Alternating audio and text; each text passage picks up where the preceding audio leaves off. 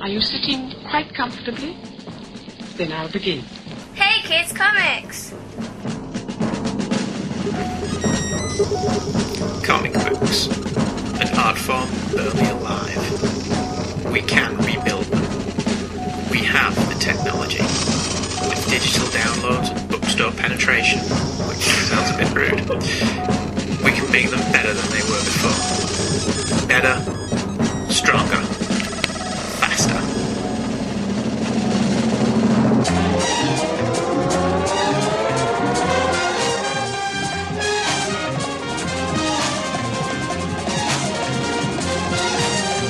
Hey Kids Comics! And here are your hosts, Andrew and Michael Leyland. Hello, everybody.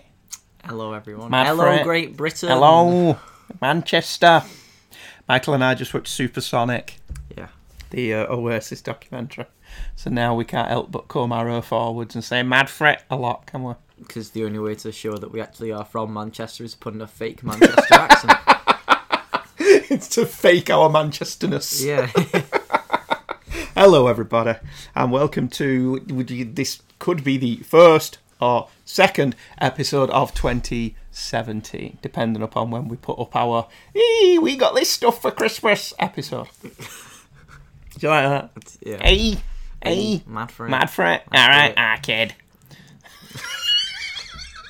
So that's Up the Man City. up the Man City. Yeah, because as we record this, it's still 2016. It is. But Christmas Eve. It's Christmas Eve as we speak into our luscious microphone and deliver our mellifluous tones through to the nation that listen. Across the world. To the nation and across the world. It's Hey Kids Comics on twotruefreaks.com. Coming up, we have a very special show about Todd McFarlane and his artistic contribution to the comic book world. And Michael will be talking to some poncy jazz player. Yeah. I didn't know I tuned into BBC 4. I love it when we dig out the BBC 4 stuff. Hello, and welcome to Comic Book Hour. Like comics at a high art now. We'll be your guides through the lowbrow art form. The lowbrow art form of men in tights beating up other men in tights. That's what it would be, wouldn't it? But anyway, before we do that, it's time to rummage. There it is again. It's time. It's time. I got no time, and I need more time. There's a lot of that in Noel Gallagher's songs, isn't there? About needing more time. What do you think that says about him on a psychological level? I don't know, that is an underlying... Underlying subtext to all of his work. Regret of wasted time, Yeah, maybe. and we need more time. That one song. There's lots of songs. I mean, I'd have to sit down and ream them off now because you've got me off the top of my head. Okay. But there's quite a lot of them where he talks about needing more time. Okay. So next time you're listening, you'll go, oh yeah, there's one where he talks. Oh yeah, Now Dad I can't help but notice it. Dad yeah. was right. Yeah, see. Yeah. Anyway, our first email tonight, speaking of needing more time, so segue, professional segue, as you have come to expect from this show. Our first email tonight is from Chris Franklin. Harley! Was that subsequently? Was that sufficiently Mark Hamill enough? It was close. It was good, wasn't it? I liked it. Hello, Leylands. Ask and ye shall receive. Here's an email for your dried up, shriveled sack. There's cream for that. For your dried up, shriveled sack. Are you aware of the name of the cream so we can share it with the listener? I'm not. Okay. Well, it may be called different things in different places. That's mightn't it? true, Yeah, yeah. that's very true. Anyway, Chris continues, I'm with you 100% on the Batman adventures. In amongst all the nightfall out, it was a breath of fresh air. Classic Batman stories done in one, in and out. I bought every issue off the stands, including this one. I was gobsmacked. Do Americans say gobsmacked? Clearly. That, brilliant. I didn't think that travelled. I thought that was Scouse gobsmacked. Don't know. I was gobsmacked. That's what I thought it was. Totally gobsmacked. Ah, kid. Hey, la. Do you like how I've gone from Manchester to Liverpool? Yeah, I'm running the gamut today, aren't I? In my my lovely accents. Gobsmacked, says Chris. To find it with a hefty price, hanging with some serious Golden and Silver Age comics at a local con a few years ago. There's a reason that they're called cons. I think its increase in value has more to do with Harley becoming her own cottage industry. The movie may have bumped it up a bit, but I think it's still going for some coin. I have to admit, I've been tempted to sell mine. Maybe when the kids go to college. What can I say about Mad Love? It's probably the apex of the animated series. My only gripe is that the animated episode was done in the new Batman Adventures style, and I really dislike that Joker design, but that's a minor quibble. I agree the Harley Now in Continuity special was a bit meh by Dini's standard, but I'm one of the few folks who didn't really care for No Man's Land in general. Joker's sexuality was pretty much verboten in the Denny O'Neil Bat Office and the DC in general at the time. Some creators, like Miller, had to hint that the Joker was gay. Then there was the rebuttal that the Joker wasn't a sexual creature at all, that he was asexual or something similar. The famous discussion between Wally West and Pied Piper and William Messner Loeb's Flash run starts with Wally asking if Joker is gay, to which the Piper says he doesn't think the Joker even thinks about sex. And then, of course, the Piper comes out to his friend. O'Neill seemed to run with the same idea, which may be why the Joker-Harley relationship was missing that spark in the comics. It seemed very forced and shoehorned in. Also, the comic Joker had become a particularly unfunny bogeyman at this point, so without Dini's and Hamill's manic switches between zaniness and scariness, it just rang less true. You guys hit the nail on the head with the Suicide Squad movie folks not getting the Joker-Harley relationship. My son Andrew and I were discussing that walking out of the theatre. Someone should have handed them Mad Love instead of Harley's No Man's Land special. Great show, looking forward to the Batman vs Superman episode. Maybe you can do a spotlight on Steel to coincide with his film debut too. Chris, what was Steel in? Was Steel in Suicide Squad? I don't know. Or I know he had his own film many a moon ago. No, Steel was... Isn't it a different Steel? Was there two Steel? Steel had his own film. Yes, Kenneth Johnson wrote and directed it. Right, with okay. no Superman references and no cape, and what's the point then? Yeah. I don't think I've ever seen it. I'm sure some people have. If you've seen Steel, lovely listener, write in and tell us how bad it is, because I'm pretty sure that it will be. The next email is about the Superman versus Batman show. It's like I plan this stuff, isn't it? This is going back a while. It is, and it's going back a while in terms of me and you. It's not going back that long in terms of the lovely listenership. I released them. I sparsed the releases out so that people had a regular dosage of us. Right. Until around December time when you were so late with your episode. No, I wasn't. It came out in December. They got two right hot on the heels of each other, which wasn't planned. Yeah. Anyway, this one's Gene Hendricks has emailed in. Hi, Gene. Hi, Gene. I'm sure I've made that joke before. I'm sure it was funny the first time I did it. And I'm sure it's the first time he's heard it. I'm sure it was funny every other time he heard it as well. Andy and Michael, being a post-crisis kid, I was always fine with Superman and Batman being on good terms, but not being friends. I never thought of them as being antagonistic, especially after the events of Man of Steel 3, where they acknowledged their valid differences. Along those lines, they didn't figure out each other's identities until the Dark Knight over Metropolis storyline. Remember, post-crisis, the vast majority of people, Batman included, didn't think Superman had a secret identity. It wasn't until Superman asked him to look over Martha's scrapbook that Batman figured it out. Also, Batman lined his cowl with lead foil on the off chance that Superman would be showing up in Gotham. As to the atheist vampire discussion, it was always my option that the cross defence against a vampire depended on the person's beliefs and not the vampire's. That's why Kitty Pryde couldn't hold off Dracula with the cross in Uncanny X-Men 159. Being Jewish, she didn't have the power of belief in that symbol for it to do her any good. Nightcrawler, however, was able to put two pieces of wood together in a cross shape and have it work in that same issue. Now, if Kitty had used the Star of David, she would have been able to hold off Dracula like Nightcrawler did with a cross. I remember getting Batman Adventures 25 when it came out, even though I wasn't buying that title. Unfortunately, good though the story is, it was outshined by the actual world's finest crossover when Superman finally got his own series. We get a lot of the same stuff, Lex and Bruce in a joint venture, Lex's robots attacking Superman, etc. But the cartoon makes it fit better into that universe, in my opinion. You used to have that as an actual film, didn't you? Yeah, on the world's finest thing. Video. On VHS. Yeah. We bought that. It's great. You watched that loads? I watched it loads. I think it's great. I don't recall reading the Superman Batman annual. I know I was getting the series and I think I have a good amount of early ones, but the annual would have passed me by. This was when I was getting out of new comics altogether, so it's possible I just wasn't near a comic shop while it was on the stands.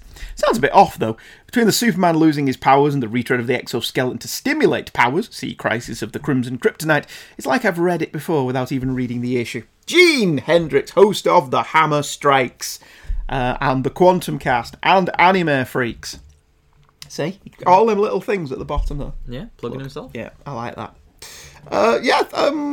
That's a good point about the atheist vampire stuff.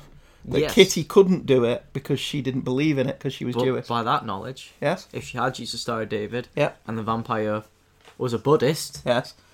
then it should have no power on him because he doesn't believe in The Judaism. vampires are not Buddhists. The vampires are the vampires, and the vampires believe the cross will work. Don't muddy the waters. No, because if it's all about the power of belief, then if you don't believe in the religion that is being used as a weapon against you, then it's not going to have any power on you. No, well, that's what we were discussing in the show. Yeah. If you recall that far back, which you don't really do. Yeah. But that was my counter argument to that Yeah, point. yeah, that's very true. Our next email is from Michael Bailey. Michael Bailey's emailed in. It's Sunday and I'm at work, so I'm emailing you because it feels like I should. The last batch of shows have been great. Tim Sale and Darwin Cook's Kryptonite story is a complicated beast for me. I was so excited for this story because it was first published in Superman Confidential, a series that was supposed to be like Legends of the Dark Knight, but for Superman. I've been wanting such a series since 1990. 16 years later, they give it to me, and whilst most of the stories were entertaining, it was too little too late. They were telling stories from Superman's early days, in 2006-07, when he had a new origin that they wouldn't tell us about, until 2010. So frankly, I just stopped caring. This story in particular was great, and I think you were told the reasons as to why, but as someone reading the story as it came out, it was frustrating because it was so late. It reads better as a collected edition, to be sure. Part of me is still annoyed at the original's lateness. Then again, all of the Superman books were late on a regular basis during this period. Apparently Matt Idelson, the editor, was curious as to how they should deal with this, and used the DC Nation page to basically ask, well, what are we supposed to do? My answer was, your job. But that's all water under the bridge. Well, I'm the editor, and like, what should I do about getting the books out on time? How about, telling them that they don't get paid if they don't get it out on time? They've been paid a rate. They get paid by the page. Well, they get a page rate, yeah. That's how it works, isn't it? You should know this. I don't know this. I've been told by several professionals that I can't make a living from comics. So, all right, so you're going to have to do advertising work or storyboards for films. Yeah. Actually, that would be awesome. You get ye down to Elstree and start working on new Star Wars films. yeah, that's true. Forgetting me, the juicy And goss. you'll be phoning me up saying, well, what can I say? Sign a contract, can't say Can't tell yet, Dad, I've signed a non-disclosure agreement. I'll be like, Gah! Michael continues, more than anything, this was a lovely episode dedicated to one of the most creative people to ever work in comics. When I was lucky enough to meet him at DragonCon a few years back, he signed my copy of the hardcover and drew a little Superman head sketch without me prompting him to. A truly talented and lovely human being. I rarely get broken up about a celebrity death, but this one hit me pretty hard. Your Throne of Atlantis episode helped distract me when I had to head back into town from DragonCon to get my wife her medicine. I rather like this story. It was the first Justice League story published during the New 52 that I did like. Up to this point, the book was kind of boring on a month-to-month basis, and this was the first time, I think, John's got to do what he does best with artists that click with him. I've yet to see the movie. I'm a little burned on the New 52 animated films. War was terrible, and I haven't gotten back to Batman and Son, which featured a scene where we learned that Damien was conceived because Talia roofied Batman. I'm going to move on now because I can go on and on about how wrong that idea is. I appreciated your thoughtful analysis of the Harley issues you chose. I recently started reading Batman Adventures, and it is without a doubt one of the best Batman series ever published. This was a weird issue, but fun, and drawn by Mike Parabek, so all weirdness with Babs throwing a costume out at the end is forgiven. That Harley No Man's Land special was a big deal when it was first published. Weirdly, the novelisation by Greg Rucka had a very different introduction for Harley. She stayed up holed in the asylum and was found by the Joker a few months into No Man's Land. It fit the novel well and reminded me I need to get the comic book version a reread at some point. The most recent episode was also excellent. That action annual is odd because of when it was written, and I tend to not look for faults. To answer a question from the episode, this story took place before Batman and Superman knew each other's secret identity. That took place in Adventures of Superman issue 440, where Batman gave Superman the mysterious scrapbook that is being mailed to Clark Kent in Superman 5. It was one of Byrne's patented running subplots, even though anyone reading the book since Man of Steel 1 knew what was up. It's one of those weird things where Byrne was playing it like a mystery, but the audience already knew the answer. Superman gave Batman the scrapbook in Action 594, which had the first and last meeting between Superman and the post-crisis Jason Todd, and Adventures 440 was where Batman revealed that based on the scrapbook, he figured out that Clark Kent was Superman. As he was flying away, Superman called Batman Mr. Wayne, and thus the post-crisis world finest knew who the other truly was. It's not sharing a room on a cruise ship and getting changed in the dark, only to have a passing searchlight reveal the truth, but it was okay. I appreciated the shout-out during the mullet conversation. Superman Batman was the very definition of hit and miss after Loeb left the book. Some of the stories were really engaging. Then there were the ones like Batman getting Superman's powers and becoming a prick that just had me confused. I will agree with Andy that the annuals were all very good and the highlights of the series. I particularly liked the Batman Beyond annual that is now worth a good bit of money because of Batman Beyond. I can't explain it, it's just what I've seen. Well, that's enough of that. Thanks for getting together when you can and giving me an excuse to goof off at work by emailing you. Cheers, Mikey Mike B. So a lot of people emailing in to tell us about the first time Superman and Batman figured each other out, and we knew the answer to that question, we just couldn't remember it because we're lazy, by and large. I think that's what we say. Right, should we do one more? Sure. Let's do one more, because we've got one from the lovely Damien Lee. Do you remember Damien? Damien moved away. Did he? Yeah, he used to email another time and he got really upset because he was moving away and may not be able to listen anymore. Right. But now he's back! And he's emailed us with Afternoon Leylands. Before going any further, I have to say the Jim Lee episode won't download in full for me. I tried on 2 phones, a tablet and a laptop, but it only plays the first 50 minutes before cutting out. It could well be me, but by God, I've tried to listen. And because I'm lovely, right, I sent Damien a link to Dropbox. Right, I put it in Dropbox for him so he could listen to the whole thing. And did that work? I believe so, because he didn't get back to tell me that it didn't. Right. So I can only assume, until I receive further news, that it did. Yeah. That's because that's the kind of guy I am for our listeners. Mm-hmm. You know. That extra mile. Every listener is important. That extra click. It doesn't take that much effort, really, to be honest. Damien continues, I'm a few episodes behind with your current output, but had to jump up for your Jim Lee special. I started reading X-Men regular with issue 268, and it was the start of my lifelong love of both Lee and the X-Men. I'd read the characters before that in UK reprints, annuals and stuff, including the classic Alan Davis Psylocke Wolverine battle from issue 213 in the UK 1986 Marvel Omnibus. But Lee joined X-Men regularly, exactly as I was finally able to buy US comics again.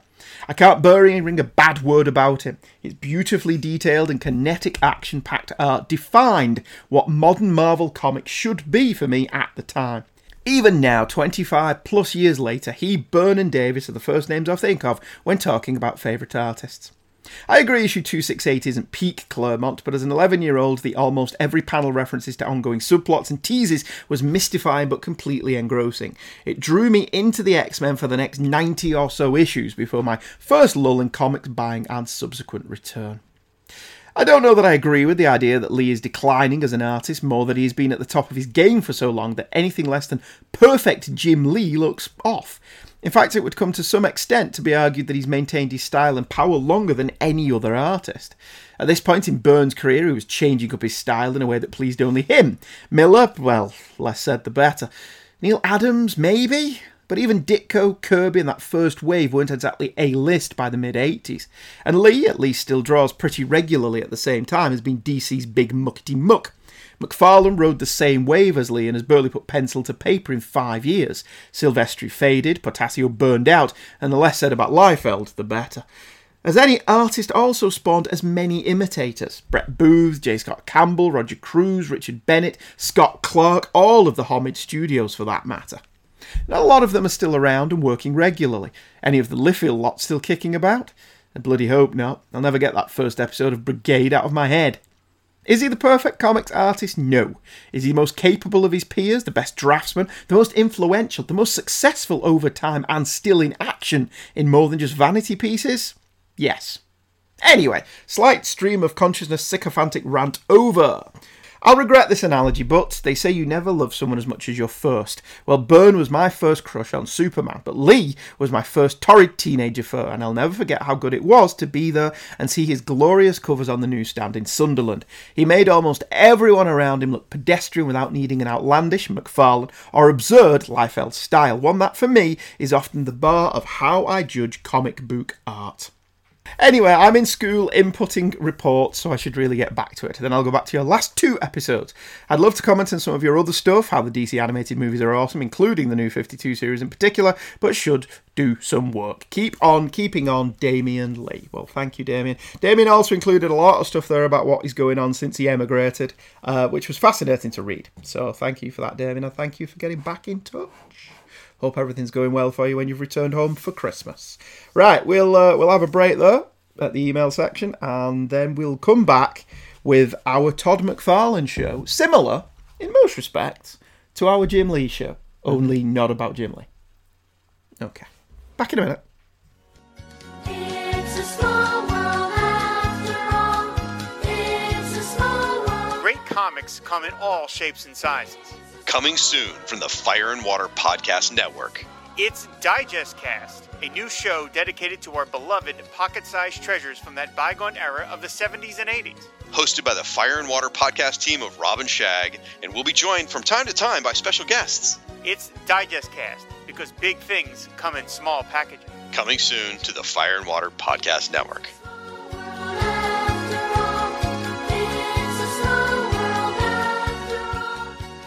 Todd McFarlane brought me back to comics. In early 1987, as I neared the end of high school, I felt I should stop this comic reading lark. As such, I pretty much dropped all my comics in a failed attempt to prove that I was now a grown-up. I dropped Amazing Spider-Man with issue 288. Yes, I missed the proposal, the marriage, and Craven's last hunt. In the summer of 88, I was pootling around in St Helens with my mum and my sister when I popped into the newsagents there just to have a look. This was one of those places I knew sold American comics, or those funny little ones as my nan called them, and I just wanted to flick through one or two to see what was happening. Comics reading is always in your blood once you start. On the stands was Amazing Spider-Man 300. What's amazing about Amazing Spider-Man 300 now is there are no cover enhancements or gold ink, nothing that really makes it stand out. Sure, the number 300 is all over the cover, but it's left to the art on that cover to attract your eye. And attract my eye, it did. There was a very fluid and dynamic Spider-Man caught in mid-web swing in a dramatic image. He was wearing the black costume, which intrigued me because I thought he'd given that up. I picked up the comic and flipped through it. I was blown away. This was a drastically different art style than what I was used to, and it was a punch in the face. I kept hold of the magazine. I was buying this issue, and I rummaged through the stands for more. In addition to issue 300, there were also issues 298 and 299 of Amazing Spider-Man, both with art by the same guy. I picked them up as well. Just when I thought I was out, they pulled me back in. The artist in question was named Todd McFarlane. I'd never heard of him, his start as a comics pro pretty much coinciding with my sabbatical. Within a few weeks, I'd plugged the gaps in my amazing run, as well as bought various issues of The Incredible Hulk and the Detective Comics arc, Batman Year 2, and was buying Amazing Spider-Man regularly again. Looking back, this was very fortuitous. I picked up all these comics for cover price, most still being in the newsagent stands or on the rack at Odyssey 7. McFarlane came into comics via the back door. He'd wanted to be a hockey player, but an injury forced him to look at a secondary career. He'd always liked comics and doodled a bit, so the self-taught McFarlane started sending samples to the main comics companies. By 1985, he'd landed a gig on Infinity Inc. for DC, as well as issues here and there of Spitfire and the Troubleshooters, Daredevil and G.I. Joe. He started receiving notices when he started drawing The Incredible Hulk at the beginning of Peter David's acclaimed run, before squeezing in a few issues of Tech before taking over Spider-Man full-time. Within months, Amazing Spider-Man was back at the top of the sales charts, and Todd was a comics superstar. What are your memories of McFarlane, even though you weren't actually born when any of all this happened? The Venom trade. Oh yeah, you had my Venom trade for ages, didn't? Have we still got that? Yes, somewhere. Yeah, I think we mentioned that when you were when we did the Amazing Spider-Man. Show, yeah, we did the Venom show.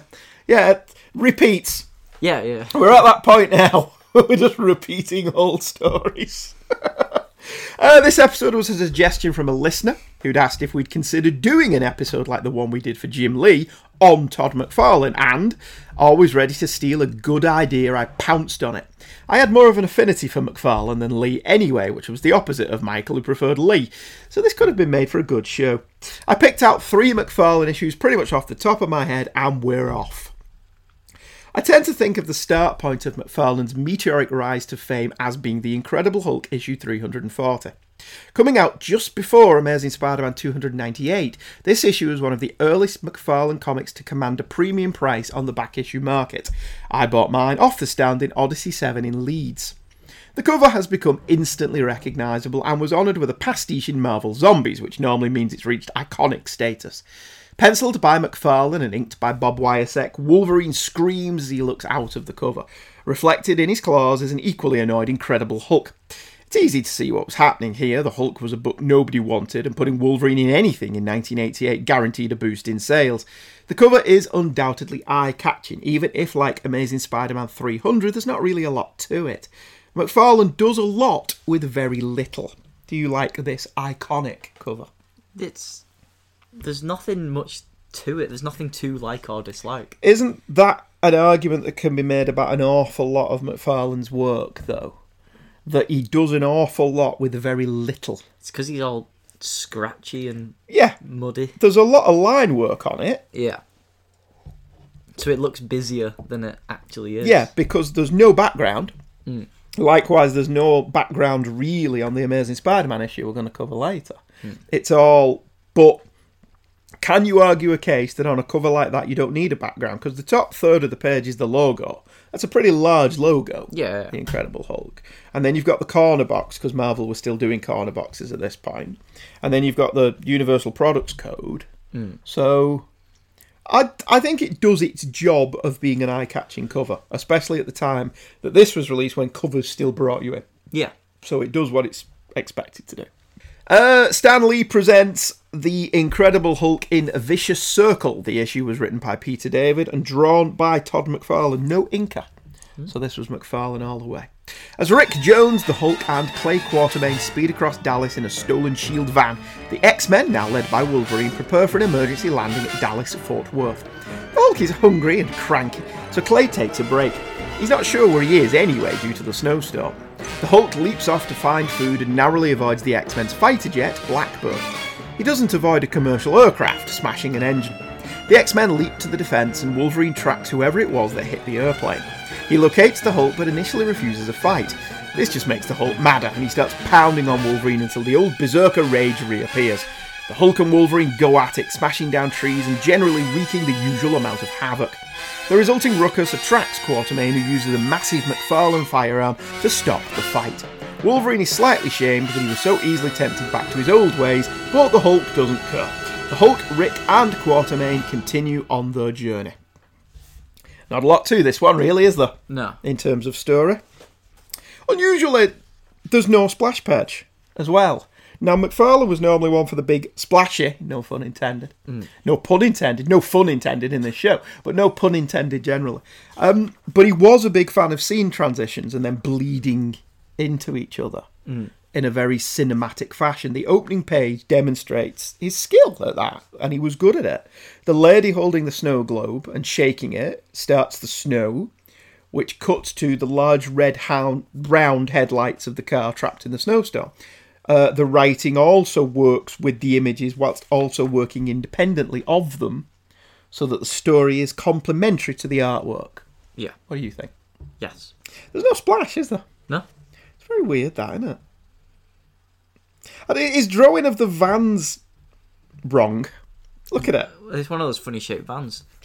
It's very definitely funny shaped. You see it on later on. It's got a massive windshield. Oh, is that so? Is it a Winnebago? No, Is that what it is? No, it's a made up shield car. So it's not actually based on any type of real vehicle. If you look at it, Yeah. you could not tell me that looks like any vehicle that's ever existed. Yeah, you're right. Yeah. Having just turned the page. It also looks like it has 6 wheels, doesn't it? It's just a shield car. Yes, the Shield-mobile. Alright, fair enough. McFarlane was very fond of his heavy blacks, something that worked very well as printing processes improved. He's got the thick black borders around a lot of the panels, and a lot of them do have a lot of heavy inks in them, don't they? Yes. Like, because it's taking place at night, the skies are very black, the snow suits the black backgrounds, the white against the black. So that's all interesting to look at. what McFarlane did an awful lot of was reinvent the characters that he drew in a way that he thought was evocative of the original creators. But by his own admission, he didn't actually go back and look at the original creators. So his Hulk is very Kirby-inspired without being a Kirby rip-off. Yeah. And he's still got that Frankenstein's monster vibe to him.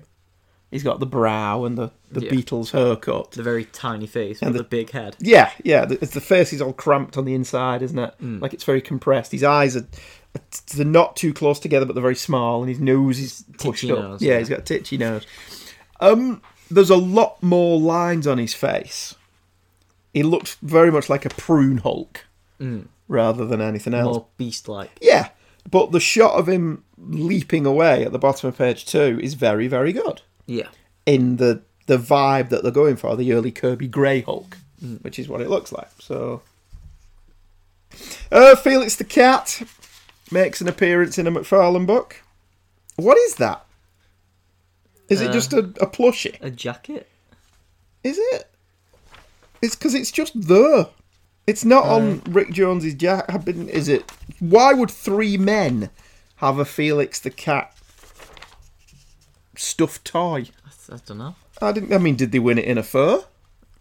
Did the issue before this they stop at a fur ground? I don't know. I don't know what it's doing. But he would frequently drop Felix the Cat into his Amazing Spider-Man stuff. If you were looking for it. Right. I don't know if there were ever any copyright issues. McFarlane's handling of the X-Men isn't as good as his handling of the Hulk. Yeah. Longshot looks like Limahl. You remember Limahl? Kajagoogoo? No. No? Alright. That's 280s a reference. But this was 1988. That's true. So it's entirely possible that was deliberate, because he's got a massive mullet. Look at that. That is a dreadful mullet by any stretch of the imagination, isn't it? It is. Absolutely awful. All the girls have exactly the same face. Yeah. They've got the big eyes, the pouty lips. And big 80s hair. Yeah, massive 80s hair. And an outfit that makes them look like they should be on a video workout. Yeah, instead of actually fighting people. The only one I would argue that is really good here is Havoc. Havoc looks pretty good. That's just because his costume's not changed, he's just Havoc. Yeah, so, and again, it plays to McFarlane's strengths, because there's a lot of blacks and a lot of whites. Yeah. So that goes into his inking style. Nice Dallas joke from Peter David. Did you get that? I didn't. No, because if it doesn't matter, the X-Men are going to die in Dallas. If we die in Dallas, we'll just come back in somebody's shower and it'll all be a dream. A Dallas gag. Right. You don't remember Dallas, do And you? at the end of Hulk, it turns out that it was Satan all along, just testing them. Yeah. Yes. Yeah, because they did that. There we go. I did a Dallas. You did a Dallas joke. Well done. Yeah, the last episode of Dallas was It's a Wonderful Life, wasn't it? Yeah. How did you know that? Actually, I was talking about that the other day with someone. How does Dallas come up in your conversations? Because there's this TV show. Basically, there are loads of cartoons that are all linked because they were all dreams inside the head of a boy who was in hospital. And St. Elsewhere. There we go. Yeah. And so all these TV shows are connected through that one thing. Are they? Yeah. And is Dallas one of them? No. Oh. Okay. Alright, fair enough. Peter David and McFarlane build the action really well. The Hulk avoids Blackbird, hits a commercial jet. It's pretty obvious from the setup who the engine's going to land on. Because the X-Men actually have this whole setup thing where they're like, we'll bring it into land, just toss the engine off, throw the engine away. We're in the middle of nowhere. Yeah. It's going to be fine. It won't hit anybody. And who does it land on? The Hulk, which is quite funny. It's, it's a funny, if obvious, gag. I do think a lot of Peter David's jokes are frequently quite obvious, but that still doesn't prevent them from being funny. Well, if they work. Yeah, and that one did. That was, Hulk was annoyed at that. That was amusing. McFarlane's leader, which is a subplot in this issue and doesn't really matter to this story at all. Just this one page. Yeah, looks like Peter Wingard, but with a Telosian head. Okay. Do you know who Peter Wingard is? No. He was Jason King in some 60s TV show. Okay. He's Cletus in Flash Gordon. Cletus, I'm bored. Which one's he? He's the one who looks like Dr. Doom, so you don't actually see his face. Right, yeah. So that's a terrible example. Yeah. You remember that guy whose face you don't see? He looks like him. Oh, okay, yeah. Or he would do if... Or he would do if he didn't have the mask on. Yeah. Oh, I'm sure I could come up with a better example. Google him when you're bored. Okay. Peter Wingard. Has the Hulk always had green blood? See, I thought it was more of a censorship thing. It could be, but Marvel don't seem to be able to decide whether he has green blood or whether he has red blood. Because I did some Google foo on that. They can't seem to decide whether he's green, grey or red. Yeah, that's true. So, alright, yeah, it may have been a censorship thing that they may not have been able to show that amount of blood if it was red.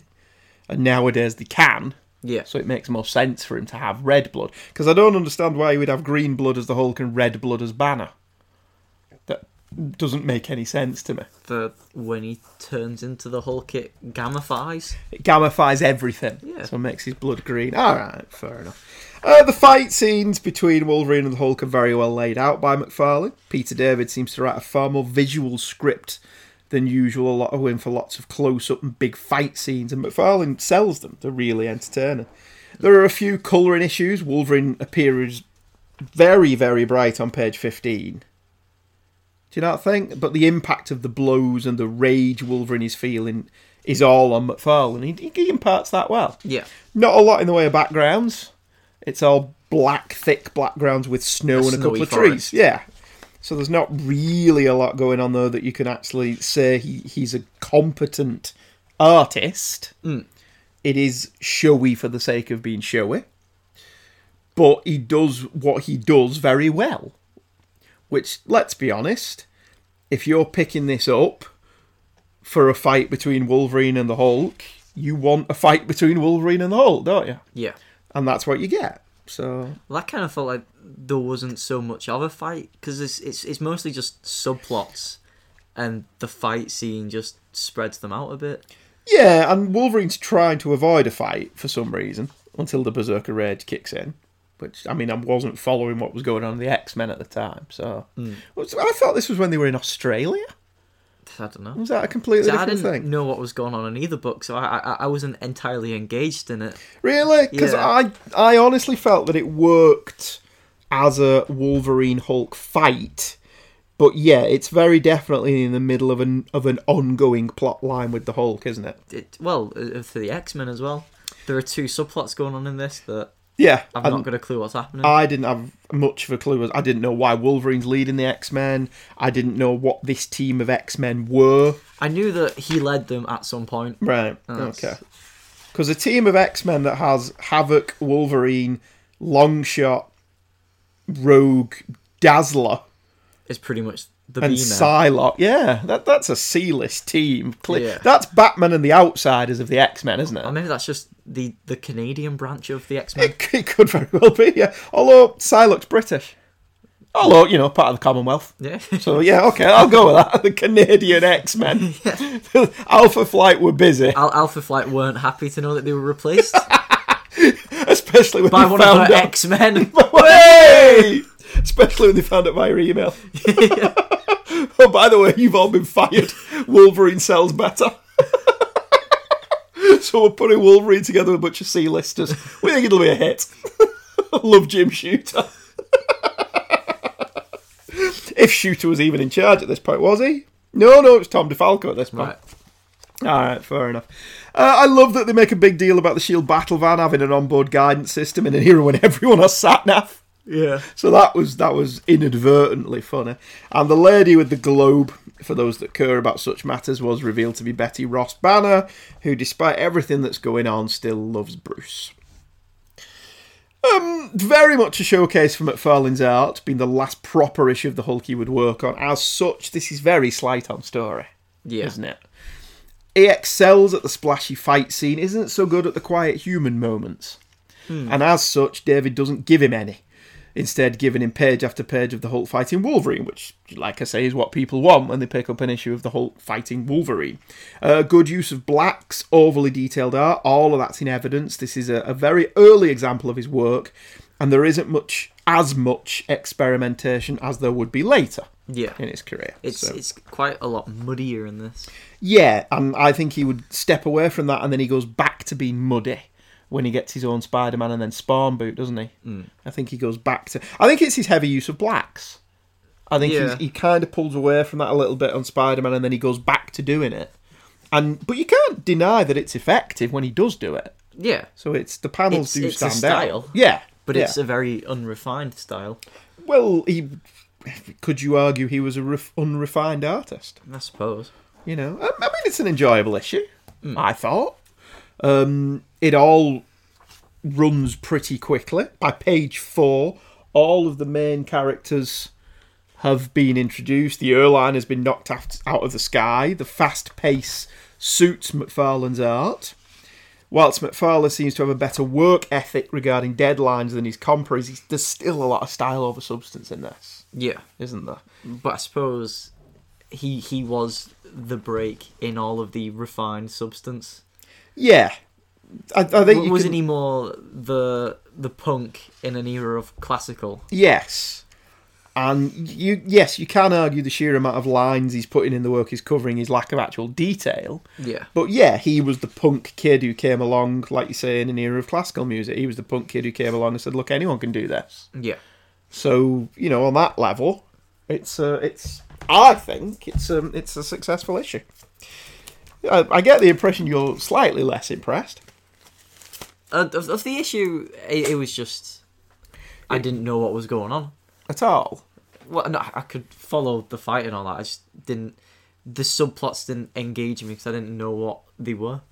But, like, back in the era of this, would that subplot not have made you go, oh, I'll pick up the next issue of this? Don't know. Could have done. Who can say? Was this the snowy road trip going to take them next? Do. Yeah, alright, fair enough. Somewhere in between his commitments to Marvel and to The Amazing Spider-Man, McFarlane managed to squeeze out 2 issues, or an issue and a half, if we're going to be proper about it, of the DC crossover for 1988, Invasion. Invasion was a pretty big concept and was 3 80-page issues with no ads, providing the spine of the storyline with the requisite crossovers into other titles. Invasion issue 1 came out in October of 1988 during the middle of McFarlane's Amazing Spider-Man run. It's a very different book for McFarlane, written and inked by a number of different people. Keith Giffen plotted the story and did breakdowns, which can be anything from chicken scratches to loose pencils. McFarlane then did full pencils, and the whole thing was scripted by Bill Mantler. Each chapter of the comic had a different inker, with part 1 being by P. Craig Russell, chapter 2 Al Gordon, chapter 3 Joe Rubenstein, and Todd himself handled chapter 4. Now, for many years, I thought that cover was Todd McFarlane. Right. But apparently it's Bart Sears, Okay. by all accounts. And it's very War of the Worlds, isn't it? Yeah. It's the alien dominator reaching his hand over a symbolic earth, which, if you watch the 80s TV show War of the Worlds, was the image that opened every episode. The 3-fingered hand Okay. reaching over the earth. It's a good show, War of the Worlds. Right. It's very cheesy. I don't think I've ever watched it. Oh, cheesy genius. Okay. Love it. Cheesy genius. I ran out of time to do a synopsis for it because it's 80 pages. So this, I'm just reading off Mike's Amazing World of Comics. So thank you to Mike for doing some work for me in this particular instance. 2 alien races, the Dominators and the Kuns, which you have to be very careful in how you say, do. form an alliance. The Dominators, known for their superior intellect and strategic planning, have determined that the relative backwater planet of Earth poses a threat to their rule of the universe. The source of this threat is the potential of the human race to develop superhuman abilities. They conduct an experiment in which 50 random humans abducted from Earth are subjected to a killing field. They anticipate a small chance that one of the humans will survive. Instead, 6 make it through, with a 7th being wounded. One of the survivors is former Justice League mascot, Snapper Carr. With this evidence in hand, the Dominators believe that Earth's superhumans must be nullified. They bring other alien worlds into their alliance, including Thanagar, Daxam, the Citadel, Gil Dishpan, and Durla. The Scions and the Warlords of Okara also join the alien alliance. The first task is to prevent other worlds from assisting Earth. Several former members of the Green Lantern Corps are hunted down and killed. Adam Strange voluntarily surrenders himself to protect Ra. The Omega Men are captured by the Durlons, with several of their team being killed. Other sympathisers are taken into custody and held in a gulag run by the Citadel. Adam Strange is held there. He meets a former police officer from Karn named Garen Beck and a man from Kolu. He tries to form a resistance without success. Eventually he is returned to Earth by Zeta Beam, but the Kuns are waiting for him. Once the Alliance is ready, they strike at Earth itself. Their target is Australia, which offers little resistance. The entire continent is defeated and its population imprisoned. The Tasmanian Devil is captured, and I can't read that without thinking, down in Tasmania, down in Tasmania, down in Tasmania, they need you! Which you don't remember at all, do you? Does it span around? I thought that was a cartoon when I was little. Could have been. But it got repeated on, like, Cartoon Network or something. Alright, Looney Tunes has always been a thing. yeah, that's true. Okay. Anyway, so the Tasmanian Devil is captured by the JLA embassy before they can summon help. The Daxamites, who have agreed to join the Alliance of Observers, soon discover that they possess superhuman abilities on Earth. Despite the Khun's request for them to join the invasion force, the Daxamites continue their observation. Once the invasion of Australia is complete, the Dominators issue an ultimatum demanding the surrender of all superhumans on Earth. Maxwell Lord receives presidential orders to hold back any superheroic counterstrike. The Spectre is warned by the Lords of Order. They tell him not only to stay out of the conflict, but to keep the other mystical heroes out of the fight. The United Nations then holds a meeting to decide Earth's response to the alien ultimatum. The Daily Planet prints their response. Earth to invaders. Drop dead. Ooh, good that. Saved me writing it. Thanks, Mike. There's very definitely a McFarlane vibe to the opening chapters, but there's something off about them at the same time. See, I quite like the bit where he's inked by P. Craig Russell. Which chapter was that? One. I think The first one? Yeah, I think Russell brings a level of refinement to the pencils. Yeah, because I think there is an argument to be had that McFarlane never really looked good under other inkers. Right. Because, as we've pointed out, there's an awful lot of lines and detail that are covering up the lack of substance. So there wasn't really a lot for anyone to work with, but McFarlane knew what he was going for, so he only really blossomed when he inked his own work. I do think the P. Craig Russell ones are nice. Yeah, you're right, I think it brings a certain professionalism to the work that isn't there when he inks himself. Al Gordon's stuff is good as well. But I think all of them bring something to it. Whilst leaving something behind. Whilst, yeah, it's McFarlane, but it's not McFarlane. Do you know what I mean? Right. It's got a McFarlane-esque vibe to it without having that quintessential McFarlane-ness. Yeah. And again, it does beg the question, like when we did the Jim Lee episode, was he a good sequential storyteller or was he not? Was he Flash, style, substance? I mean, it's nice that he draws the DCU. Yeah. Whereas I tend to think of him as a Marvel guy or an Image guy, Spawn predominantly. So it's nice to see him draw the DC universe. Despite the penchant for street level characters, he does give good space opera. Yeah. You know, the aliens all look suitably alien. The spaceships are all very well done. The ships and the technology in that have a Byrne-esque-ness to them. Yeah. So the space opera element of this is really good. And there are a number of good and unusual angles to the panel layouts. Yeah. So we're starting to get more into experimental McFarlane than we perhaps saw in the Incredible Hulk issue. The roll call that we see on page 18, as we loop down the many different races of the Alliance, I really like that panel where we're looking down overhead. Well, that's the lettering, really. Yeah, because the lettering goes round in a circle, but it's his art that enables the letterer to do that. So that's a nice experimental panel. I liked that a great deal. And the shock of the Green Lantern being killed on page 10, I thought that was a really effective panel, where he's busy giving his speech, and then all of a sudden his head just blows up. Yeah. So we don't actually see what caused it until he blows up. That was really well done. But an awful lot of that comes from the script. Giffen's script for this issue, there's an undercurrent of humour throughout this entire issue. I thought that I did wonder how much of it Bill Mantlo scripted. Right. Because when did Bill Mantlo have his accident that rendered him hospitalised? I don't know. I don't know when that was. I'm sure it was the late 80s, but it may not have been. But there were bits of this where there was a level of humour to the script and the dialogue that I don't associate with Bill Mantler. Right. And there's a little part of me that wonders, did they leave his credit on so he got paid after his accident? But I don't know the chronology, which I would have no problem with. Yeah. And actually think that was quite a decent thing for them to do, if that's true. Right.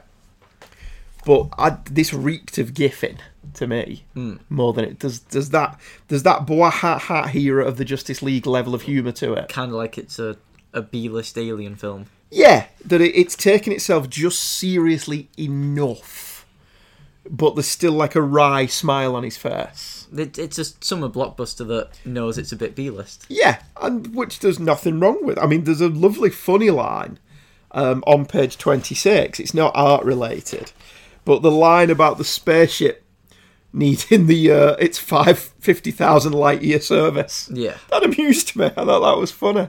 And there was little bits of that peppered throughout the story. Little lines that made me smile, or little scene transitions that I thought were funny. And there was a lot of that in this that made me really enjoy it. It's very Guardians of the Galaxy, the movie. Yeah. Did you not think? I suppose. I like how all the Omega Men who get killed are wearing red shirts. Well, purple. Oh, yeah. The red in some pages. Yeah. Depending on the ink. Yeah, a lot of the Guardians of the Galaxy. Yeah, a lot of the Omega Men get This killed. kind of is that kind of story, though, isn't it? It's Marvel's Annihilation. Yes, pretty much. And McFarlane is really up to the challenge of the big sweeping science fiction epic. Yeah. So it's a shame that he didn't do more of it. I do wonder when he drew it, because it's an awful lot of work for him to sandwich in 80 pages of this and then 40 pages of the next issue. Maybe that's why he'd had 4 inkers then. Possibly. As well as, then the second half of the second issue and then the third issue had to be finished by Bart Sears. Right. So I think Keith Giffen may have done some of it as well. But other artists had to take this on. But the fact that on Amazing Spider-Man at this point, he was doing it twice monthly and he was inking it. So this will have had a definitive release date. So you're right, that may be why he didn't finish it. Yeah. The schedule on Spider-Man was just too much. And I only ask because this looks like early McFarlane rather than Spider-Man era McFarlane. Right. And I wonder if he was working on it over a length of time. It could have been a months in the making thing. It could have been, but still didn't give him enough lead time to be able to finish it. Because it's good. The art is good. It's quite loose in places. There's some McFarlaneisms that we don't get that we're used to, like I said, with the Hulk issue. But we do have the heavy blacks, the thick panel borders are all here. Other than the panel we just talked about of the downward look at the aliens, the panel layouts are all pretty standard. However, Keith Giffen did thumbnail layouts. Yeah. Excuse me. So it's possible McFarlane wasn't given free rein to do what he wanted. Now, I did read an interview with him where he said he quite liked that for this project because it kept him focused. Yeah. So, the invasion attacks Australia, and McFarlane's depiction of Australia is really generic. It's just some buildings. Yeah, it could be any skyscrapers in any town. I know, but how many times have you seen, well, how do we know where we are? Oh, because there's that very iconic landmark in the background. Yeah, but, would there have been something wrong with them? Well, they attack Melbourne, don't they, not Sydney? Yeah. So you couldn't have had the Sydney Opera House. Does Melbourne have any famous landmarks that you can think of? Melbourne Opera House? I don't think Melbourne has an opera house. Yeah. All right, yeah, fair. That's. I like all these aliens invade Australia and none of the superheroes are going to help them. Well, Tasmanian Devil tries. Was Superman while this is going on? Yeah, because this is before they're given any kind of presidential order, isn't it? Yeah, so this ship shows this fleet shows up out of nowhere and Superman's not going, hang on. Wait a minute. What's that over there? Perhaps he's at home reading Dickens. And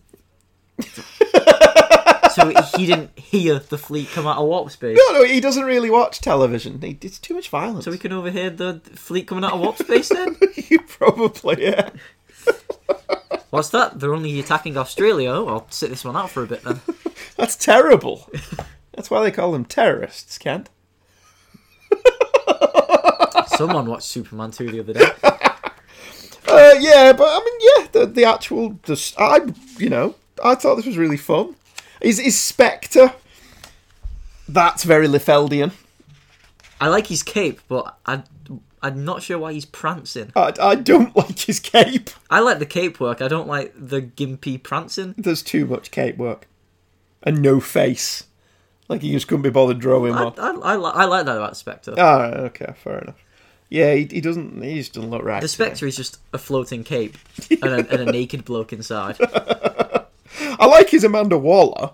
Yeah. I think his Amanda Waller's Very really good. Kingpin. Yeah, she is. Yeah, she's very kingpin.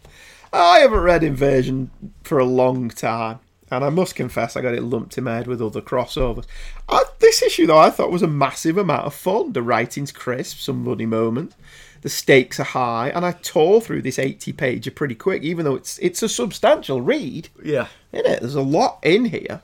McFarlane does a good job. It's not his best, but the script is working against his strengths, which was a reason that I picked it. Yeah. I wanted to pick a DC issue, but I didn't have any Infinity ink. Well, as it was a blockbuster, was it not more name over substance? Yeah, I think that's how it was judged at the time, but rereading it for this, I thought this was great. I remember reading it a few years ago, and you just kept saying, "Oh, it's crap, it's crap." Yeah, I don't know what was on. Well, maybe I wasn't reading it properly. Maybe I wasn't giving it the attention it deserved. Right. Which is when you're reading it for the show, you do. As usual with McFarlane, it's devoid of massive splash pages, so he doesn't get to do his usual cool hero shots. In fact, the only heroes that really make an appearance are the Tasmanian Devil, the Spectre, and John Johns. And they just kind of stand there or prance there and do nothing. So, and only the Spectre gets a traditional McFarlane hero shot. So, with the Jim Lee episode we did, I wanted to see if Lee was a good sequential artist. And as with that, I wanted to see, with this one, I want to see if McFarlane's a good sequential artist without the bells and whistles. And on this evidence, he kind of was. But there's still that little nagging thing in your head, in that the majority of this issue is space aliens and spaceships. So he can draw whatever the hell he likes, and it doesn't have to look realistic. I thought he was a better storyteller on the issue of Hulk, though. Did you? Even though he's not doing the layouts here. Like, the first page of the Hulk one, where it's the snow and the snow globe, the lights, it was storyboards. Yeah. Whereas in this, it doesn't... Well, the storytelling's not that great without the dialogue. I mean, there were a couple of splash pages. But that wasn't him, really. No, the dialogue's Keith Giffen and Bill Mantlo, isn't it? Yeah, I mean, you can't read this without the dialogue. Yeah, I know what you're saying. It's the dialogue and the scripting of this issue that tells the story, and it's there that the story and the humour comes from. And the Australia scenes are the weakest in the book. But, you know, he could have been a solid comic book artist if he'd not become a superstar. His grasp of anatomy's not up there with Adams, Byrne, Perez, Bagley, Ivan Rice, or Paul Pelletier, is it? No, but it is the style in that case. Yeah. And it was getting there. Yeah. It's got the potential. I mean, if you're getting that much money on being stylised yet not really knowing how to draw, yeah, then you're going to carry on not really knowing how to draw. Well, he said that in that Marvel's book, didn't he? Marvel's The Untold Story. He basically said the kids don't care. As long as I put a lot of lines on it and it looks cool, they're happy. If they're happy, I'm happy. If I'm happy, Marvel's selling millions of books. Yeah. So you do come a point where you're like, well, why should I bother becoming a good artist then? Mm-hmm. So Picasso went downhill after he became popular. Did he? He did, actually. Yeah, all right, fair enough. In my opinion. Well, okay. What did you think of Invasion 1? It was enjoyable. I loved it. I me. genuinely loved it. But I'm not you. It was interesting that it was a big event despite not having any major characters in it. They come along in issue 2. Yeah. McFarlane gets to draw Superman in issue 2 and other stuff. He don't do a very good job of that. Right. It has to be said. Big head, tiny face. It's like massive cape bulge. Right. Which doesn't suit him. Like Dean Cain in the early Lois and Clark. And like the underwear, the red underwear's all the way up to his belly button. Okay. Like granny pants. So that doesn't... He doesn't do a good Superman. Right. I think. Of course, you know, as we've alluded to throughout the entire episode, we can't discuss McFarlane without going full on Spider-Man. And we've covered a bit of McFarlane's run on the character before. We've looked at ASM 300 and Spider-Man 1 on past editions of the show. But I think without his run on Amazing Spider-Man, McFarlane doesn't become the superstar that he became. Issue 302 of The Amazing Spider-Man, which I picked for this show, was cover dated July 1988. The cover has speech bubbles, which was becoming quite the rarity in the 80s. "No one will stop me from having my revenge. No one!" An off-camera voice screams, or cover, as the gun shafts of this typically McFarlane-style weapon smoke after being fired. Spider-Man's tattered costume floats in front of a bullet-riddled wall, the implication being that Spidey is being blown away. As usual for McFarlane, it is striking, it is eye-catching, it is cool, without actually having a lot in the way of substance. Yes. And that's pretty much it. I like the... I do like the black and red Spider. Yeah. Although it's just occurred to me that that's not the black parts of the costume, it's the inside. Yeah, the costume's been blasted off him. But yeah, Spider-Man's costume does look cool when it's black and red. Yeah. And I kind of wish they'd adopt that a little bit more. McFarlane, it is fair to say, revolutionised and defined Spider-Man forevermore. His became the style guide for other artists to follow long after he left, and his influence is still being felt today. In the canon of most influential Spider-Man artists, McFarlane is number 3 after Ditko and Romita, and I'd argue he deserves that status. He never aped other people's style, producing something uniquely his own, and it was the shot in the arm the character needed at that time.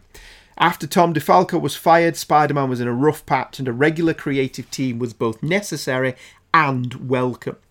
Mid-American Gothic was written by David McFarlane, with art by Todd McFarlane, again, no inker. Peter is attending a job interview at Online Research in Emporia, Kansas, with company head Martin Jacoby. It looks like it's in the bag after a recommendation from Kurt Connors, but a tour of the grounds reveals some animosity between Dr. Royce Nero and construction manager Wes Cassidy. Nero is annoyed that the renovation work is disrupting his experiment. He's about to become even more annoyed when an acetylene torch blows up and spreads to where the gas bottles are stored. In the ensuing panic, Peter switches to Spider-Man but finds he isn't needed. The situation is well under control thanks to a super-speeding jackrabbit, Wes Cassidy. Spidey and Wes eye each other up, but each leap away, neither wanting to answer any questions. Another person who doesn't wish to answer any questions is Dr. Nero. Give yourself a pat on the back if you twigged that he was up to no good. Spider-Man somehow tracks Wes to his house, and Wes explains that he was bitten by a radioactive rabbit. Yes, you heard that right. Wes asks Spider-Man not to laugh, and Spidey, seeing how Wes is really torn by this development, agrees. Wes has no interest in strapping on a fluffy pert tail and calling himself Bunny Man, and Spider-Man leaves him in peace. The next day, Dr. Nero bursts into Jacoby's office in a strange exoskeleton suit, demanding the secret plans from the safe due to some old grudge. Of course, Peter has just arrived to look over the site once more and make his decision, and so after the requisite secret identity shenanigans, Spider-Man makes the scene. Spidey is pinned down by Nero's sonic blaster and pleads with Wes to help. Wes panics as Spider-Man falls, but Wes dithers. Spidey pulls it out of the bag, webbing the Sonic out of the way and landing a solid right hook on Nero. Peter meets with Jacoby as Nero is arrested and tells him he'll be taking the job. Back in New York, he tells a less than positive Mary Jane. The basic plot of this issue, Peter being offered a job in the science history that fits him like a mankini, would be done later by Byrne and is still being extrapolated on by Dan Slott.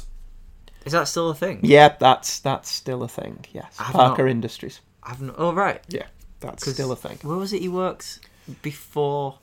Horizon Labs, was that? I've not read it since Superior. You're not really missing that much. The general consensus from what I'm getting is that Dan Slott has overstayed. Yeah, and this clone conspiracy one is... Some people are liking it. I think it's too much like wanky fan service. Right, okay. It really does reek of that to me. But, you know, it's still the best-selling of the Spider-Man books. Spider-Verse seemed popular. Yeah, and this seems popular. Clones Conspiracy selling well. Amazing Spider-Man selling well. The new Renew Your Vows book is selling okay and as well. all of these are Dan Slott. The Renew Your Vows isn't Renew Your Vows, it's Jerry Conway. I mean, the worst-selling Spider-Man book at the minute is the Miles Morales Spider-Man one. Yeah, That's well below all the others, if you look at the sales charts. So Slott's doing something right. Because it seems to me that a lot of people pushing Miles Morales and saying this should be the way forward. Yeah, but if the you, sales don't back them the up. sales don't back that up. So you can complain and bitch and moan as much as you want, but slots still putting bums on seats and dollars in tills. So Fair enough. what can you do? One of the things I wanted when we looked at this was, could there have been a regular artist? Like we just mentioned, Todd McFarlane draws real people in a real lab on the opening splash Is page. it a real lab? Because it's got a few McFarlane-esque technology in there. Well, yeah, but it's real people wearing real lab coats with real faces. In a real believable lab. Yeah, but at the same time, he seems to have the same issue with drawing feet that Liefeld has. He just blends the feet into the pants, and he does that all the way through the issue. You know, there it is on page 1, there it is on page 2, we turn the page again, there it is on page 3, 4, etc., etc. The only time he draws proper feet is when Spider-Man appears. Page 9. See what I mean? So it seems like he has the same problem, but he seems to get a pass on it. Whereas Liefeld, is the butt of jokes because of his lack of feet. See, on this, the feet and the legs are the same thing, but Yeah. they still look like feet. Yeah. Whereas Liefeld, regardless, can't do feet. No, but it seems like McFarlane goes out of his way to avoid drawing them properly. Yeah, but it looks the part, despite it being the same thing. Yeah, it's only when you look at it with the eye of, wait a minute, that you kind of get away with it. Because, yeah, you know, Wes Cassidy's got boots on and he looks fine, and yeah, so I see your point. I see what you say. McFarlane stuck out by changing the language of comics. The panel shakes on page 4 as the building shakes is an excellent effect. I thought that was really well done. On page 6, Spider-Man is swinging into the panel. So there's bits of him bleeding out of the panel, which I thought was all equally well done. And McFarlane draws webs in between the panels on page 24, which I thought was a nice way of preventing just the panel borders from seeming a bit dull. Yeah. So there's always something going on the page, which was interesting. Peter Parker does a great shirt rip on page 4. Dun, dun, dun, dun. Wonder if Sam Raimi read that when he did Spider-Man, the movie where he did a shirt rip. The panel that I just mentioned on page 6 is typically McFarlane. Spider-Man moving so fast the panel can't contain him. It's the 300 pose, isn't it? Yeah, it's great. That's a very visually impressive panel. He's always in motion, arms and legs flailing around, webbing everywhere. Leg above the rest of his body. Leg above his head. Yeah. Which, you know, Mary Jane probably appreciates that he can contort his body in such a way. But I don't know, maybe the webbing comes in useful in other ways. I suppose so. Anyway, moving on. How did Spider-Man find out where Wes lives? He looked it up on... He looked it up on Google. Yeah. Which didn't exist at He this looked point. at the contractor's details. Well, he knows his name, I suppose. Yeah. So if, you know, back in the day, Yellow Pages, his name was... He's wearing a very bad outfit. It's the 80s. He's wearing a cut-off top with Elmer Fudd on it. He looks like he should be running on a beach with his best friend. And hugging him. Yeah. After teaching him how to beat Clubber Lang. Yeah. You know, that is what it looks like, yeah. Use of heavy blacks, again, very prominent in this issue. From, again, the borders to the use of shadow around Dr. Nero's head on page 12. But that's excellently shaded. I really do like that panel. I think that's great. The cityscape on page 13. That's very black. I love that none more black, as they say in Spinal Tap. I love that bleeds around the entire image, so that the cityscape becomes the panel borders. So I think that's really impressive. It's only when we get to the middle of the comic that the slight ridiculousness of this rears its head. I know, but it also kind of questions the slight ridiculousness of being bit by a spider and turned into a Spider-Man. Into Spider-Man, yeah. I mean, he's bitten by a radioactive rabbit. This story's kind of like having its cake, going to eat it, and then putting it back down again. And going, wait a minute. Yeah. Yeah. So, I mean, it's handled really well by McFarlane because he doesn't emphasise the silly. He emphasises... And then turns it into a serious thing. Yeah, he emphasises how much this guy doesn't want this to have happened to him. Yeah. And he's got no desire to rush out and be a superhero. If this was a film or a cartoon, when he says, I was bitten by a rabbit, that's the part where Spider-Man looks at the camera. Can you imagine what Mark Miller would do with this? Yeah. Or any number of our current crop of too cool for school writers.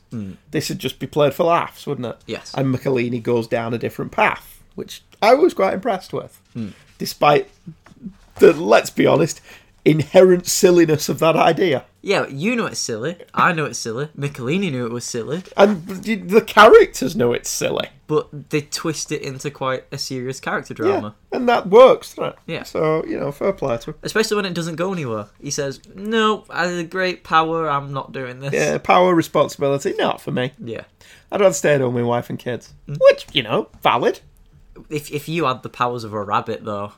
If I had the powers of a rabbit, I would probably use them for nefarious crimes. Actually, if you had the power of a rabbit, you'd get castrated, like, quickly. No, yeah, but you'd be... Yeah. Oh, no, that wouldn't be good, would it? Oh. Yes, let's move on.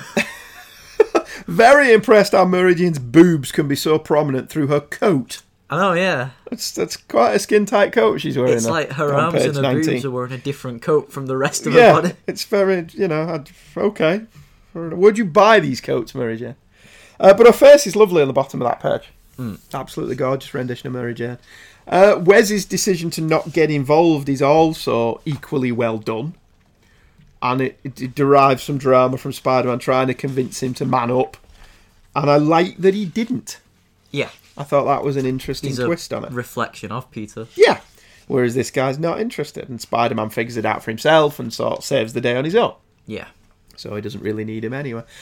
Pretty typical issue from the era. McFarlane has a lot of subplots bubbling away in the background, even if the main plot is standard fare. McFarlane's art is the real draw here, being half a world away from how Spider-Man had been portrayed over the past 20 years. Arguably, a reinvention was necessary. And I think McFarlane came along at exactly the right time to do something unique and interesting for this character. What did you think? What do you think of the art? What do you think of the what's it? The story? I enjoyed it. It is The art was just standard Spider-Man McFarlane art. but it wasn't at the time. You're coming at it from the point of view of who McFarlane is and what he is. Yeah, it's the standard McFarlane Spider-Man art in that this is the same as the Venom stuff he did. Yeah. Whereas at the time that this came out, this was revolutionary. This was completely different to what Spider-Man had looked like before. So you've got to give him props on that score, haven't you? Really. I've always had a soft spot for McFarlane more than any of the other Image guys for the reasons I gave at the top of the show. He brought me back in. Sadly, as he made his fortune, he kind of left the regular day-to-day drawing board behind, which I don't blame him for. I mean, somebody told me I never had to work again. Yes. I would snap that opportunity designs right off them. The toys now, doesn't it? Yeah, he 'Cause does. He has his toy company. He still does the toy company and stuff. But I would like to see him come back and do the odd Batman or Spider-Man cover, just for old time's sake. I think it would have been nice if for issue 600 of Spider-Man he would have come back and done a cover. Would it have killed him? Especially seeing as he did 300. Yeah. I think that would have been nice, but he went on to create Spawn, which is still running, and his toy empire is pretty impressive. Yeah. So he's got enough going on, really. He doesn't need to go back to Marvel or DC or anything, but just one for the fans. I suppose. Well, I like how his mindset towards Spawn now is talent hunting. Yeah, and letting other people give it a Because crack. he did a post earlier on where he says he likes to look around and hire people and give them a try out on Spawn. Yeah, that's fair enough. That's okay. All right, that it. Yep. What's your final thoughts on Mr. Todd? You're a Jim Lee, aren't you, really? I like them both, but Jim Lee's more refined. Right. Yeah, I think ultimately Jim Lee's carried on. So Jim Lee's ultimately the better artist. But I think McFarlane had it, and certainly his style was... McFarlane, from what the odd stuff he draws now, he's still just as good as he was then. What, because he's not carried on? Yeah. Right. Okay. All right. Fair enough. That's it. We'll wrap this one up here. Next time on our all new episode of Hey Kids Comics, what's on the docket is Marvel's Eye of the Camera, which I'm very much looking forward to you reading, because sequel to Marvel's. So we'll hope you'll join us for that. Hope you enjoyed this. If you want to email us, heykidscomics@virginmedia.com, feel free, and we will see you next time. Bye-bye. Goodbye.